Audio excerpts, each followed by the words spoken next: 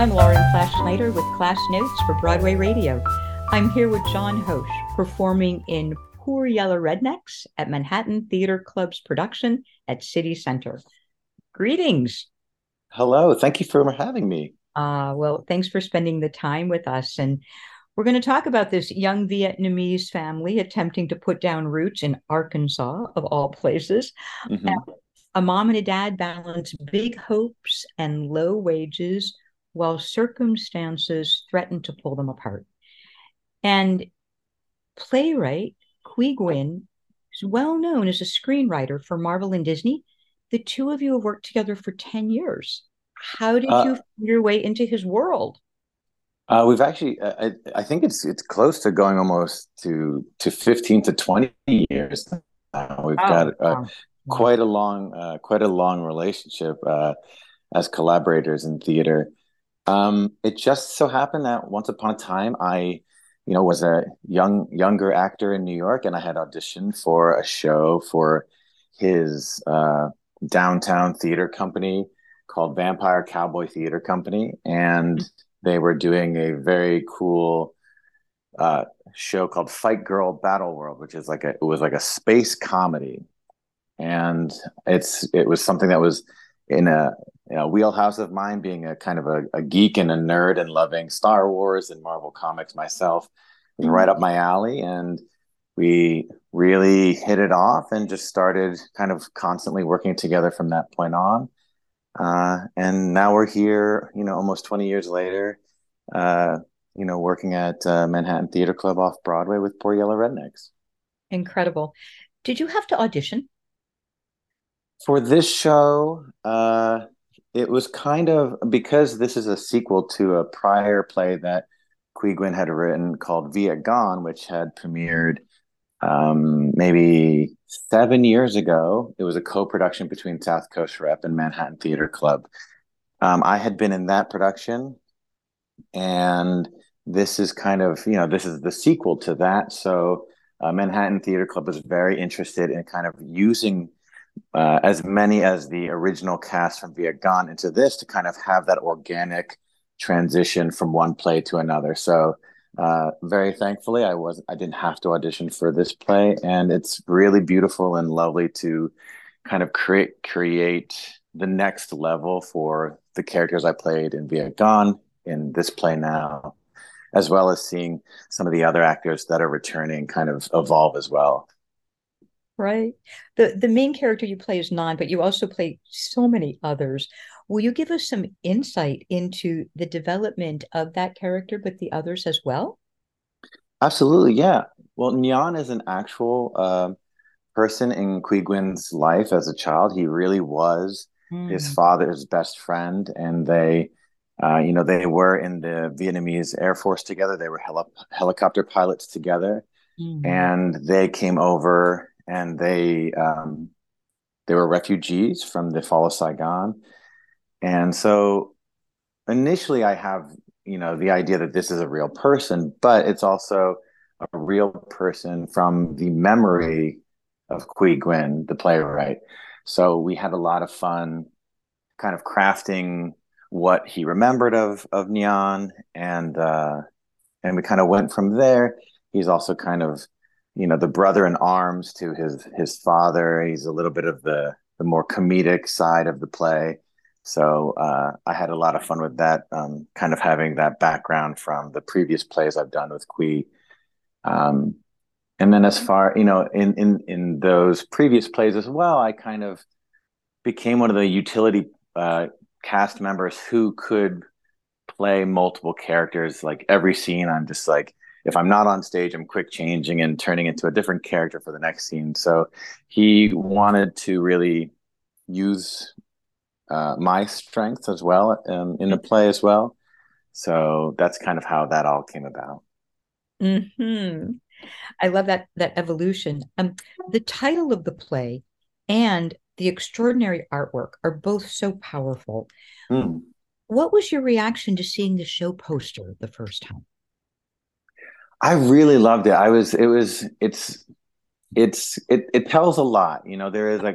There's a bit of, because it is this beautiful drawing, there's a little bit of a comic book aspect to it, which a lot of people have said is kind of imbued in Quigwin's writing. Um, and but uh, I don't know, it's so elegant to me that it is like a bit of an evolution from uh, the previous play. If I recall the poster for the first Viet Gone at Manhattan Theater Club, it was just it was because that play was more of a road trip, so it was a handlebars of a motorcycle because Nyan and Quang were kind of driving um, like across country in that play, and you didn't see any of the characters. So now to kind of have go from that to this very cool American Gothic esque um, drawing of like an Asian American man and an Asian or an Asian man and an Asian woman kind of being in America and kind of like they've set down roots. We're no longer on a moving motorcycle. We are now set down in Arkansas, and it's just a wonderful, wonderful poster. I really love it. I love that image, how you describe it. So, working with comic book and action movie influences, I can imagine that it could be challenging in the context of a straight play. Is your character affected by the influences, and how do you manage that? Yeah, definitely. I think one of the biggest things about Quigren's writing is, yeah, he is very much influenced by movies, television, and comic books. And with that, you know, um, I think transitions are really important because in movies you can just cut to a new scene. In a comic book, you just go to the next panel or you turn a page. So pacing is very important, and I think the way that Qui writes, you kind of have to have this breakneck speed going into one scene to another. So if you are stuck in the transition, you kind of lose that momentum. So it does take a lot of endurance and energy. And like you're going to have to maintain a high energy as you're going through the entire play. When I do a Qui Gwyn play, I know that from the get go, once I start, it doesn't stop until we're able to take our final bow.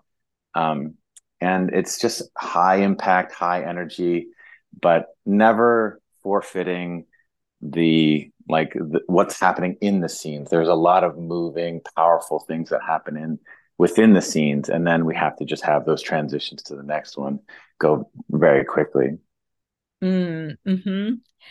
Now, you as an actor had unique experience bringing iconic characters to life, like King Kong, Yes, yes. Tiger in The Life of Pi, Audrey Hmm. 2 in Little Shop of Horrors. Yeah. Each one is so different. Will you give us a little lesson about how you do that in the sophisticated world of extraordinary puppetry? Well, I think first and foremost, you treat them as an actor, and Mm, you treat the character with the same respect and dignity that you would any other character that you're doing. Um, and you kind of think about, well, what are their impulses? What are their needs? What are their obstacles?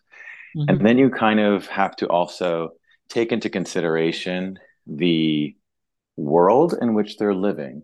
Whereas if you are Audrey 2, you are a bloodthirsty man-eating plant from space, and you're in a wonderful doo-wop musical. So the level of reality in which that creates, you have a certain leeway of where how big you can be, how small you can be.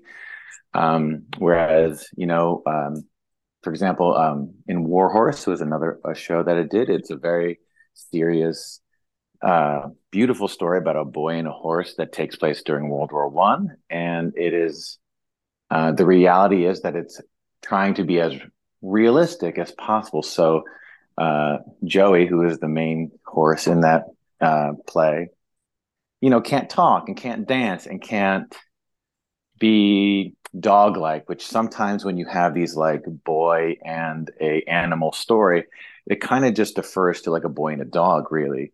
So there you have to treat the horse like a horse and be a horse. So that's kind of where I start is what is the reality in which I live in and what are the obstacles and needs of the character. Fascinating. Another hat that you wear in this production is that of fight captain. And I can imagine you're quite busy in that role. Will you describe it to us and the responsibilities and if there's any conflict between that and the work that you do as an actor?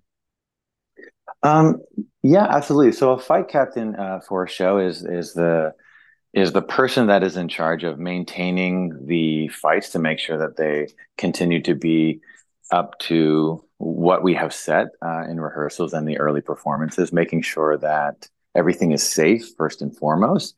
And then also, as you know, as we continue along with the performance, we will have our understudies come in, and they're rehearsing as we speak. And I'm the person that will teach the fights to the understudies, and also if things come up, like maybe there might be a small injury, or if someone's like back is hurting them, then I'm the one who has the authority to modify a fight that's happening in the show to make sure that that actor doesn't injure themselves further, but then again everyone is safe. And it's wearing a lot of hats. It's you have to kind of take off the actor hat and put on the fight captain hat. um, and the wonderful thing about the company that we have, all the actors have such wonderful respect and admiration for each other that when I do have to put on the fight captain hat, there's no question, and we they're very open to any kind of direction I have to give them. How great. And you have so many different aspects of a professional life brought into this one play. I'm so grateful to you to let us understand it all a little bit better. Thank you, Oh, my John. pleasure. Thank you for having me.